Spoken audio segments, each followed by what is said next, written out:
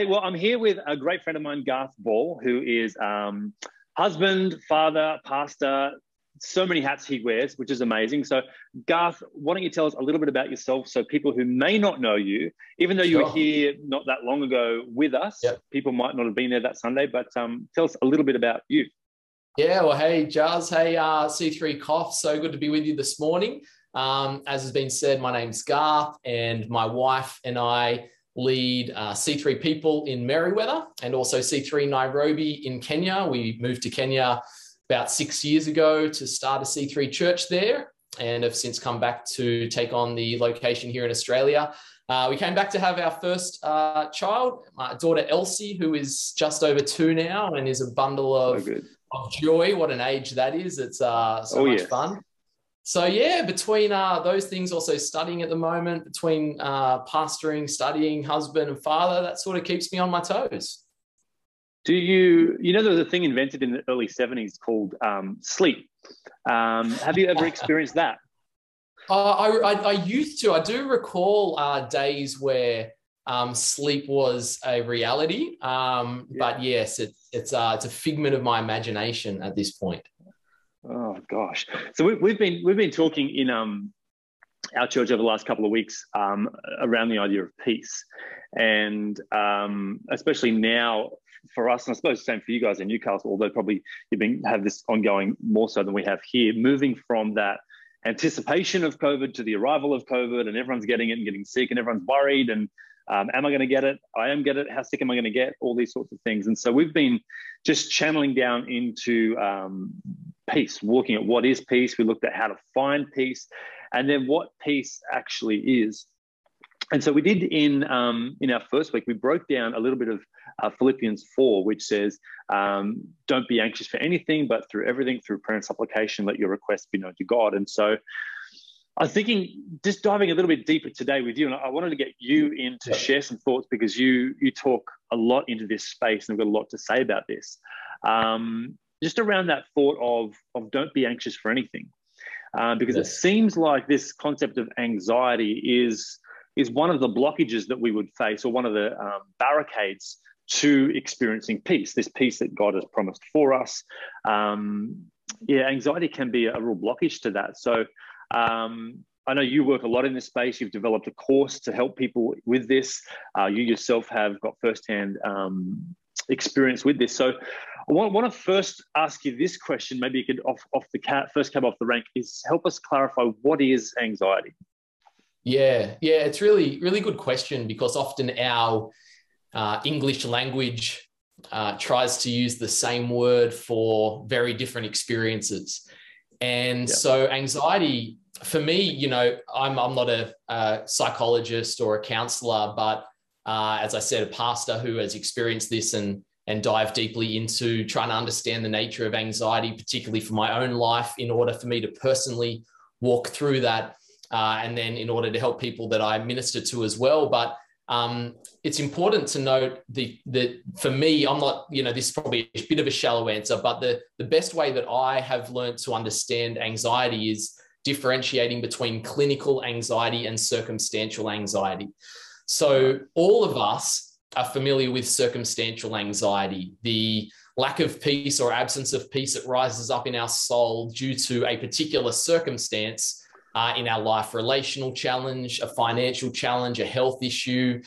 All of us experience that. And when we experience that, the key part of anxiety is our fight, flight, and freeze, fawn response, our stress response, how we respond to danger, perceived threat.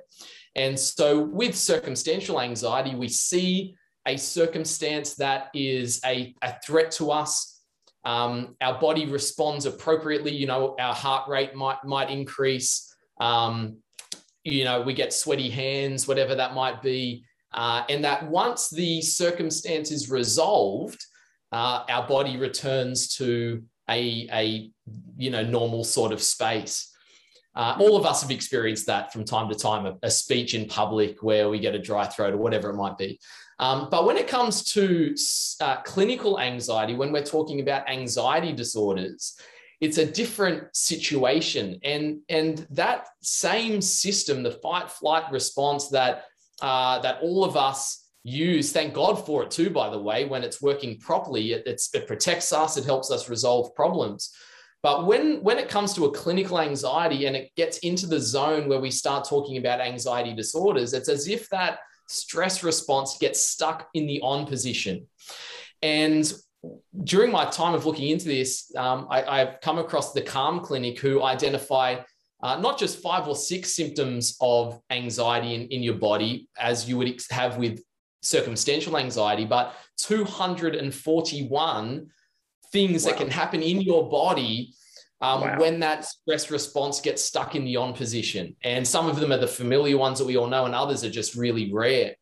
And the problem with these symptoms in our body is they often make you think you're going crazy or you're going to die. It's a very, very scary experience. It's not just like these people with an anxiety disorder are just like all of us, and they're a bit more sensitive. They just need to chill out a little bit more. Something happens on a physical level in your body that is terrifying.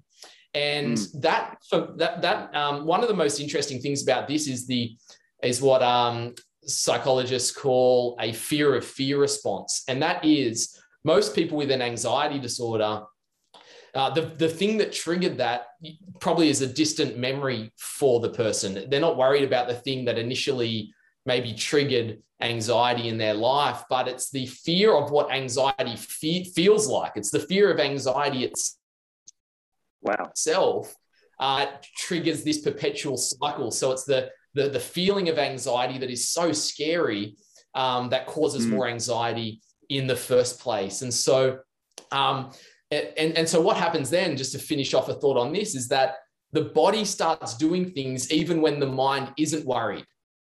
And so that's why people try and differentiate, and they use different words for maybe worry and anxiety. And, that worry is about the circumstances, but anxiety is a deeper thing. And so, for me personally, you in my experience, you might be doing something in your life. You're not worried about anything in your mind, but your body starts doing things that are really scary. And that makes it more terrifying because it's stuck in the on position. Your fight-flight response is trying to look and perceive, and it becomes hyper vigilant or oversensitive to danger. And so it might, something that you don't feel is dangerous tells your body that it's danger, and your body starts kicking into that fight-flight response even when it's not a real danger. And so I think that's important to note, that people watching here today will likely fall into, broadly speaking, one of those two categories, that there is circumstances in life that steal peace, and that we need to figure out how to deal with those things, how to move through those circumstances. Other people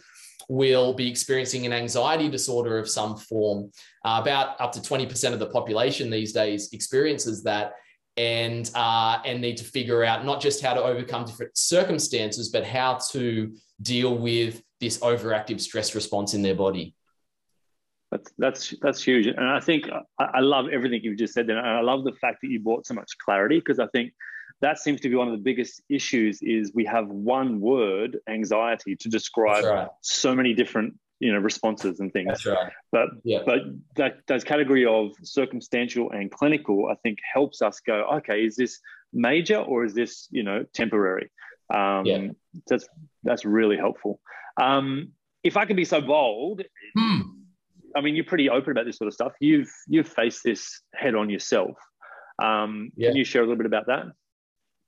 Yeah, well, I think, I'll try and keep it brief, not to avoid transparency, but for the sake of our time we have together today, because this has been probably it'll be 5 years this year since this hit me in a big way. And the first 2 or 3 of those were really, really dark moments in my life. And I think when I track back to my life, I see a lot of disposition towards fear and anxiety that I really overcame when I came to Christ, and God took me on a journey of becoming more like Jesus, our sanctification, our, getting rid of the old ways of thinking and feeling that, that sin produces in our lives, to become the transformed version of us. And, God took me on a beautiful journey in my life, in my early 20s, of breaking out of that sort of thing. And so I thought that, I was a bit of a fearful person, but God delivered me from all that. I'm good now. I'm a man of faith now. Let's move to Africa, plant a church, and let's,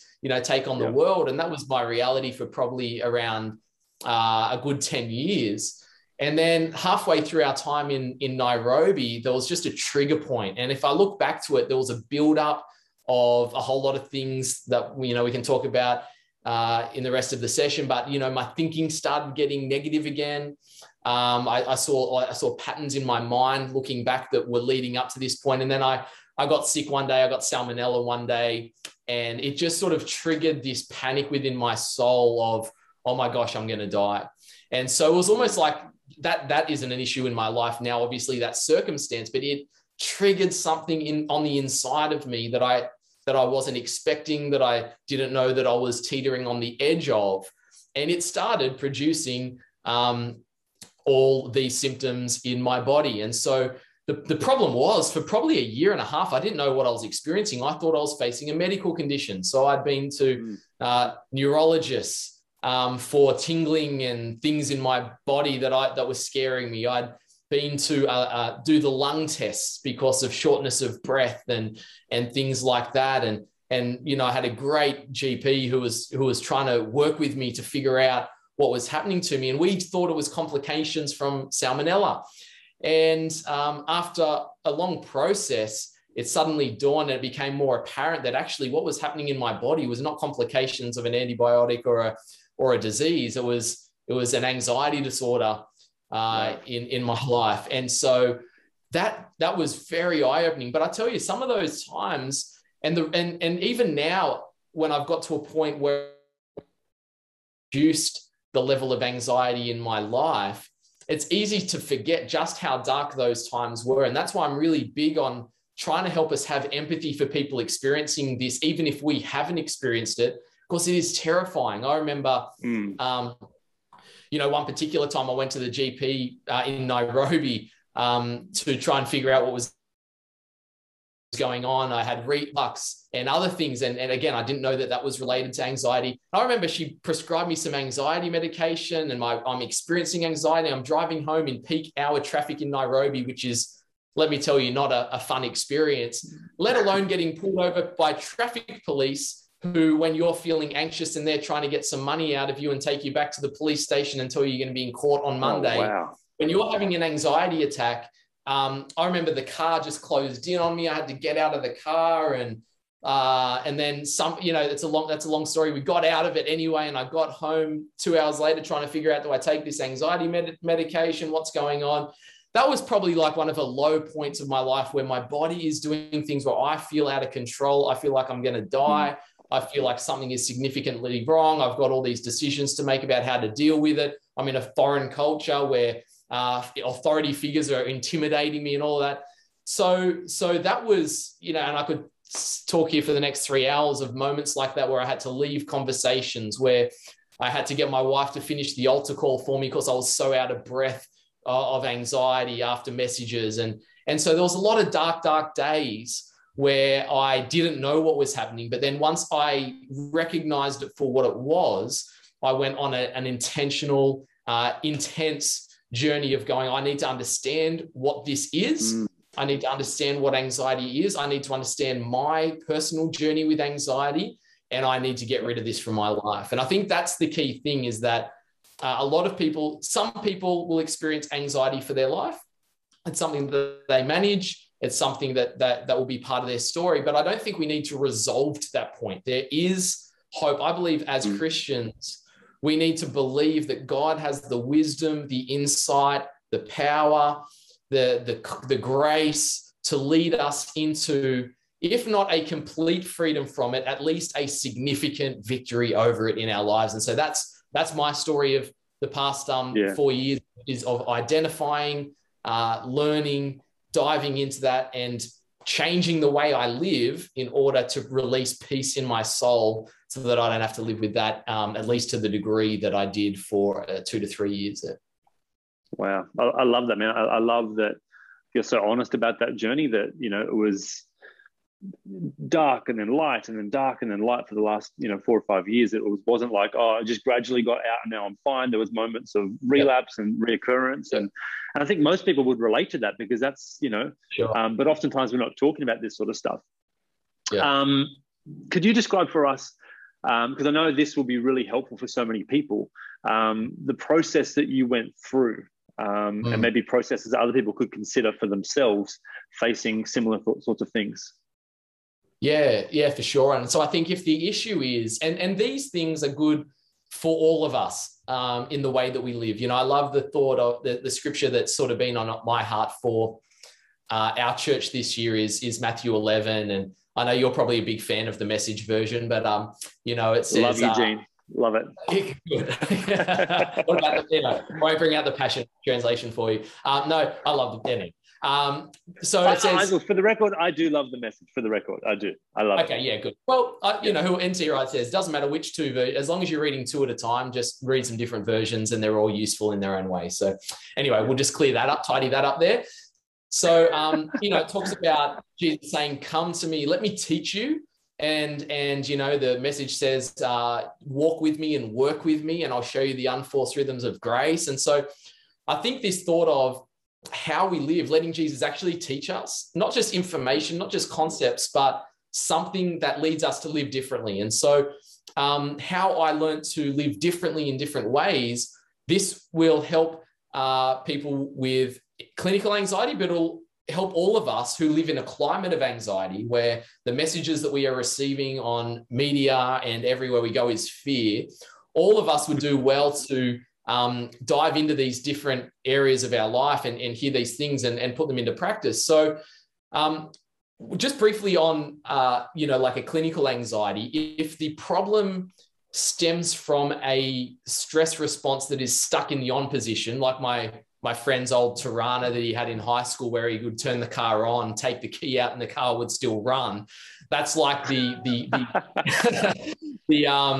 that would be like the anxiety, the stress response stuck on in the on position. Yeah. Well, if that's the problem, we need to learn how to turn it off again.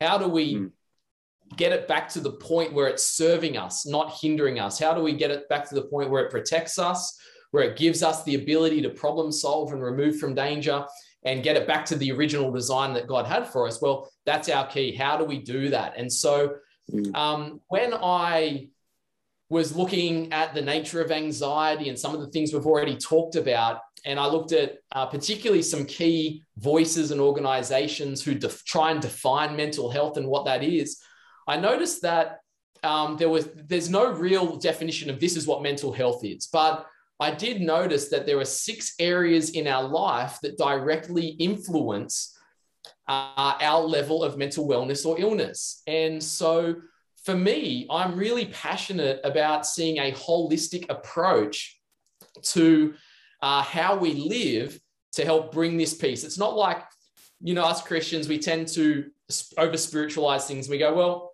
you just need to pray more and read your word more and just stop worrying. And there's an element of that is really helpful, but it's not the only thing. And so the 6 areas, I just went about going, okay, what do I do in every one of these 6 areas of my life that can release peace of God and resist the anxiety that the enemy would want to, to fester within my soul. And so, all of these, I unpack these in, about 20, 25 minutes each in the course that I've created. But, our intellectual world is the first one, our thoughts. And I think you've talked about this recently. Think about what you're thinking about, the renewing of our mind and intentionally changing the way we think. For me, it's the biggest element of my journey over anxiety. When I'm thinking well, it flows on to the rest of my life. When I'm thinking negatively, I can change many things in my life, but if that doesn't change, the rest is meaningless.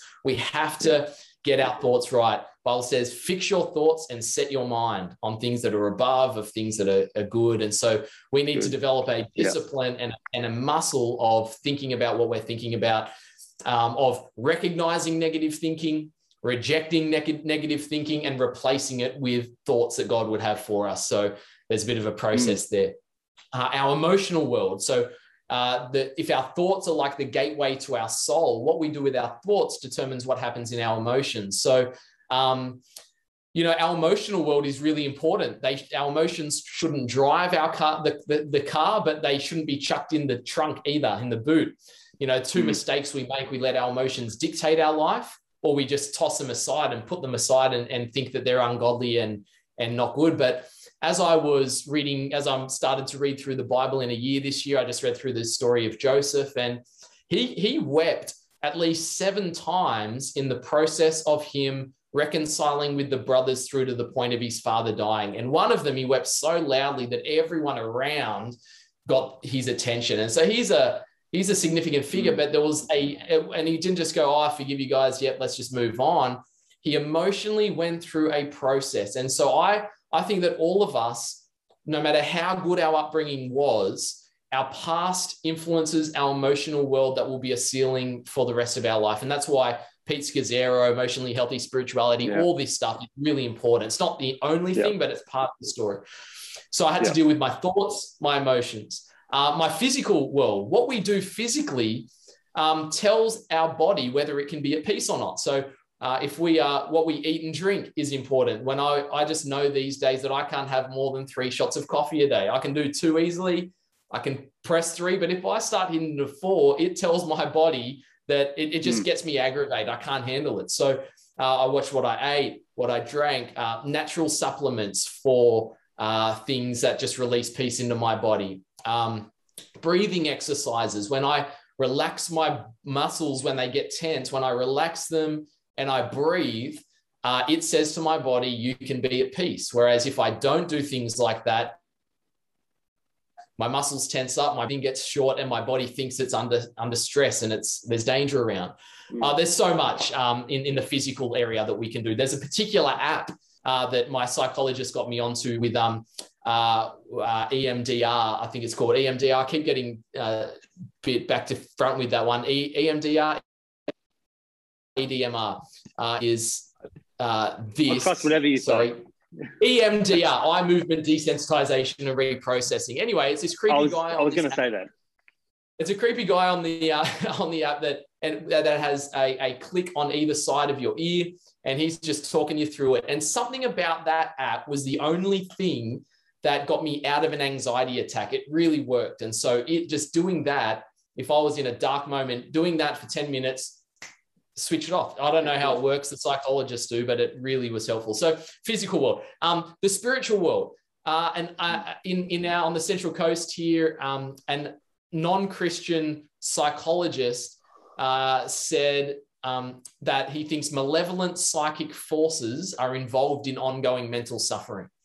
And so what he's picking up is going that, I don't get it. I'm not a spiritual person, but there's something not natural when someone is in an ongoing space of that. And I think, although we can't put all our eggs in the spiritual side, you can't just pray more, just rebuke the devil. You definitely need to. There is a devil who wants us to experience an absence of peace. All the good things that God has for us, he wants the opposite. And so anxiety and fear, there is a spirit of fear.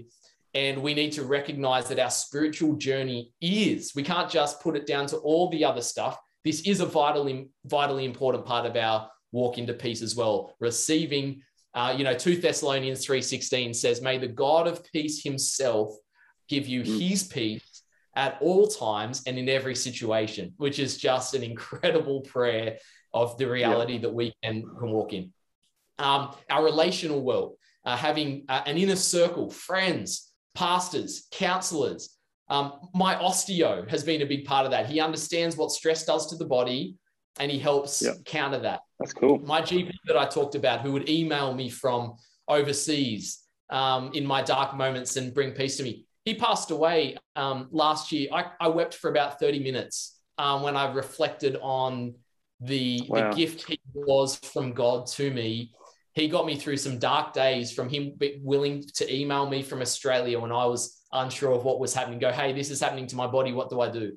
And so when he passed away, I wept for 30 minutes. He was such a meaningful part of my life for a long time.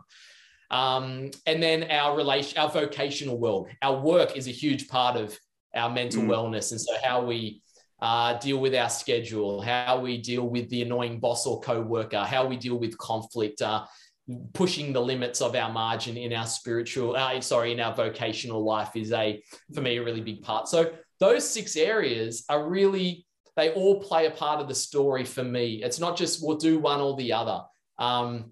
Medication is not a right or wrong answer in the journey with anxiety with someone with an anxiety disorder. For someone, it's a really godly thing to do. For someone else, it's not. It's not a silver bullet, though. Everything that I've read says you don't just forget all these other things. Medication takes the edge off it so you can do these other things. If someone's taking medication for anxiety, all this is very relevant. You've got to do this as well as that to strengthen those muscles and to release peace. So yeah, there's a lot that we can do to push back anxiety and release peace to every part of our human experience to walk in the peace that God has for us. And that was my journey for the last 3 years. I've been trying to do that. I love it. I think too, like I love the practicality of what you're saying. And I think oftentimes people with anxiety, they don't know where it comes from. It comes out of nowhere. It can sort of blindside them. But I think if we're actively aware of those 6 areas, in particular our health and things like that, then we give ourselves at least a fighting chance to tackle it well. And so being as generally healthy as we can in all those areas, I think is so important just to focus on. Yeah, totally. And you've got to have certain attitudes, because you can sit back and go, well, this is just how I'm wired. This is my reality. But you got to have some tenacity to get back up and go again. There's nothing that probably one of the hardest parts of my journey has been when you start doing well for a bit and then you relapse and you feel discouraged. The enemy says you should be better than this. You know, you thought you were okay and now you're not again. You got to have some tenacity and courage on the inside of you to get back up and go again, to seek out, like, this is active stuff. This isn't going to fall on your lap. You need to go and pursue these things in your life and make the changes.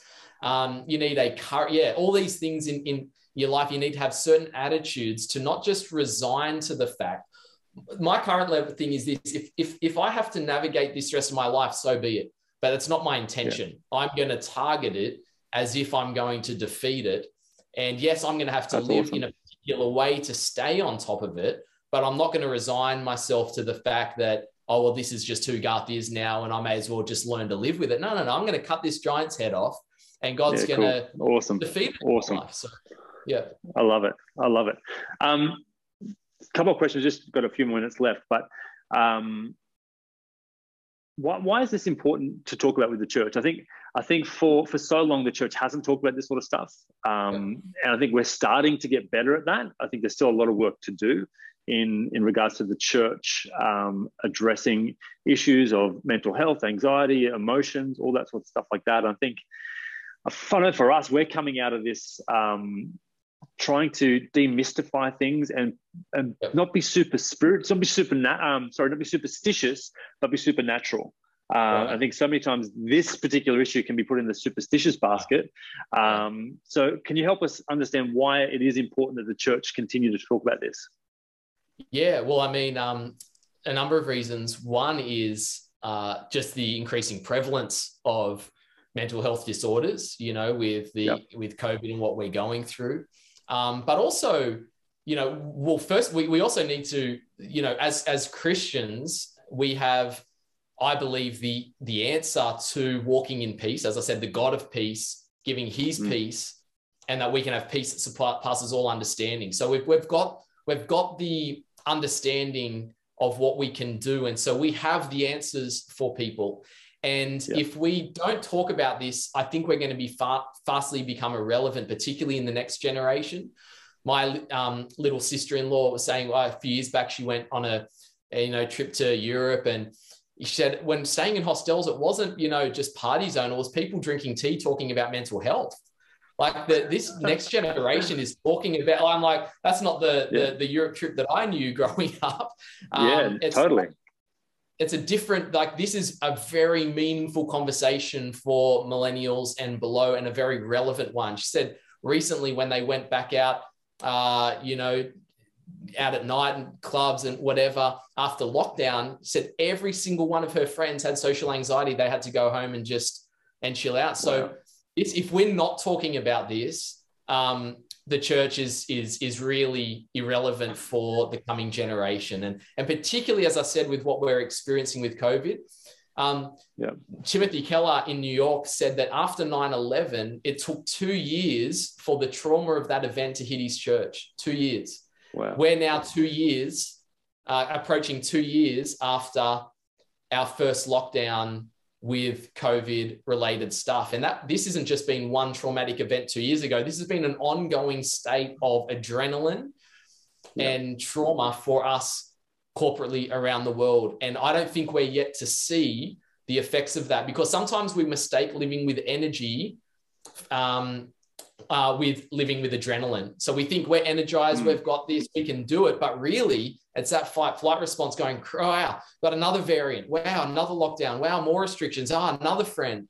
We can't underestimate what that is doing to our souls. So if we think we can just brush it off and move on and just carry on and toughen up, I think we're mistaken. And so I think we all need to be really aware over the next couple of years of what the toll of the last 2 years is going to take. I think it's in between the circumstantial and the clinical. I think we're all corporately experiencing something that's just a bit more than a bad circumstance. It's going to affect us in ways that we may not be aware of yet. And so if we're onto it and we're talking about it, then I think we're giving ourselves a real shot at walking out of this in a healthy way and not carrying trauma into generations. So I think it's just super important that we talk about this. Dude, that's a banging answer. Brilliant. Just finally, how do you know, how would someone know that they should go and seek professional care with their anxiety and mental health? If they're trying all this stuff and being proactive with their health and all that sort of thing, spiritually and otherwise, how do you know when it's time to seek professional care? Yeah, I think two answers. One is this: for people experiencing anxiety, depression, some other,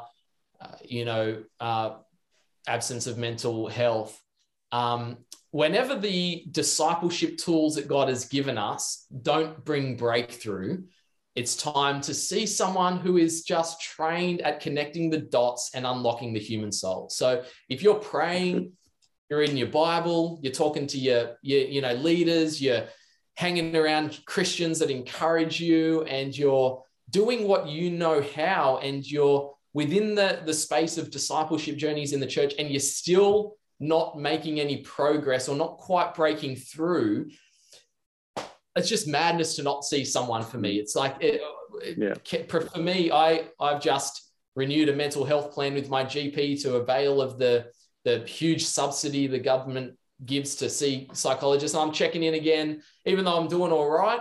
I'm just like, this year I need to make sure that I'm on track. And so definitely when the normal stuff that God gives us doesn't work, these people are trained. And, there's probably bad psychologists around, but there's bad dentists. And just because we have a bad dentist, we go find a new one. We don't give up on dentists. So we find someone that works for us, and we persist in that.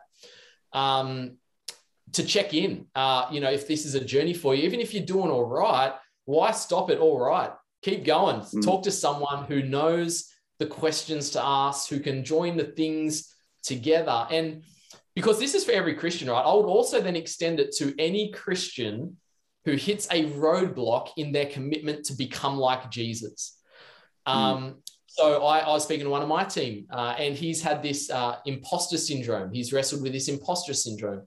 It doesn't bring deep depression to him. It doesn't bring significant anxiety to him, but it stops him from walking into the fullness of what God has. It's been a wall that he's hit that I've tried to help him through for the last 18 months, and it hasn't broken through. So I said, I think it's time to go see a psychologist who knows how to connect the dots with this sort of thing. And so I just think, if there's any stigma remaining in seeing mental health professionals, it has to be crucified once and for all. We see accountants to help us with finances or financial planning. We see, as I said, healthcare professionals for our physical health. Seeing a psychologist should become part of the holistic approach to help us overcome things in our soul. And because even for me, when I started seeing someone about this and they started going, okay, well, talk to me about your relationship with your parents. I'm like, oh, I've been through this. I don't need to talk about that. Yeah. But sure enough, he helped connect the dots in ways that I could never have imagined. And I'm still processing and walking those things out. So I think cool. Probably more often than we would like to realize, this would be a helpful thing for all of us. Yeah. Yeah. Bro, thank you so much. Everything you've said has just been dripping in gold and is super practical and helpful. I think the whole point of what I guess we're trying to achieve with this chat today was to identify that, you know, like you said, that Jesus promises his peace. Peace I live with you, my peace I give to you. But there's a thing that can get in the way, and it's called life. And in such a high-paced, stress-induced world like we live in today, anxiety can be a massive blockage to receiving that peace. And so I think talking about that, taking away that taboo factor, you know, demystifying it and say, hey, it's just a thing that we all need to work on and get through, and we face in various levels, and whether it's circumstantial or clinical or all things like that. I think it's so good just to address the elephant in the room. And I just thank you so much for sharing your story, your wisdom, your research. How can we find out more about your stuff? We mentioned the program that you've written. How do we get access to that if we want to find out more?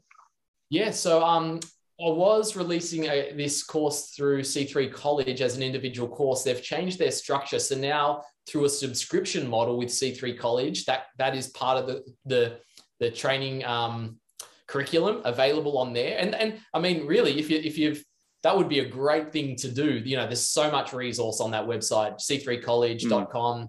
Check it out. I think it's probably $20 a month. But also, now that they've moved to the subscription model, I'm also going to release this course as a standalone course on another platform that I'll announce on my personal social media pages in the next sort of few weeks. So, yeah. Brilliant. And what's your social handles? Oh, yeah, I can't even remember. No, Garth Ball, at Garth Ball on Instagram, mostly Instagram these days. Yeah, at Garth Ball. Yeah. Awesome. Well, thank you, bro. I appreciate your time. I appreciate your wisdom. I appreciate you sharing your heart and your story. God bless you and your family and your churches in all that you guys venture out into this year. So thanks so much. Thanks, bro. Much love to Anna and you, C3 Cox. Bless you guys. Awesome.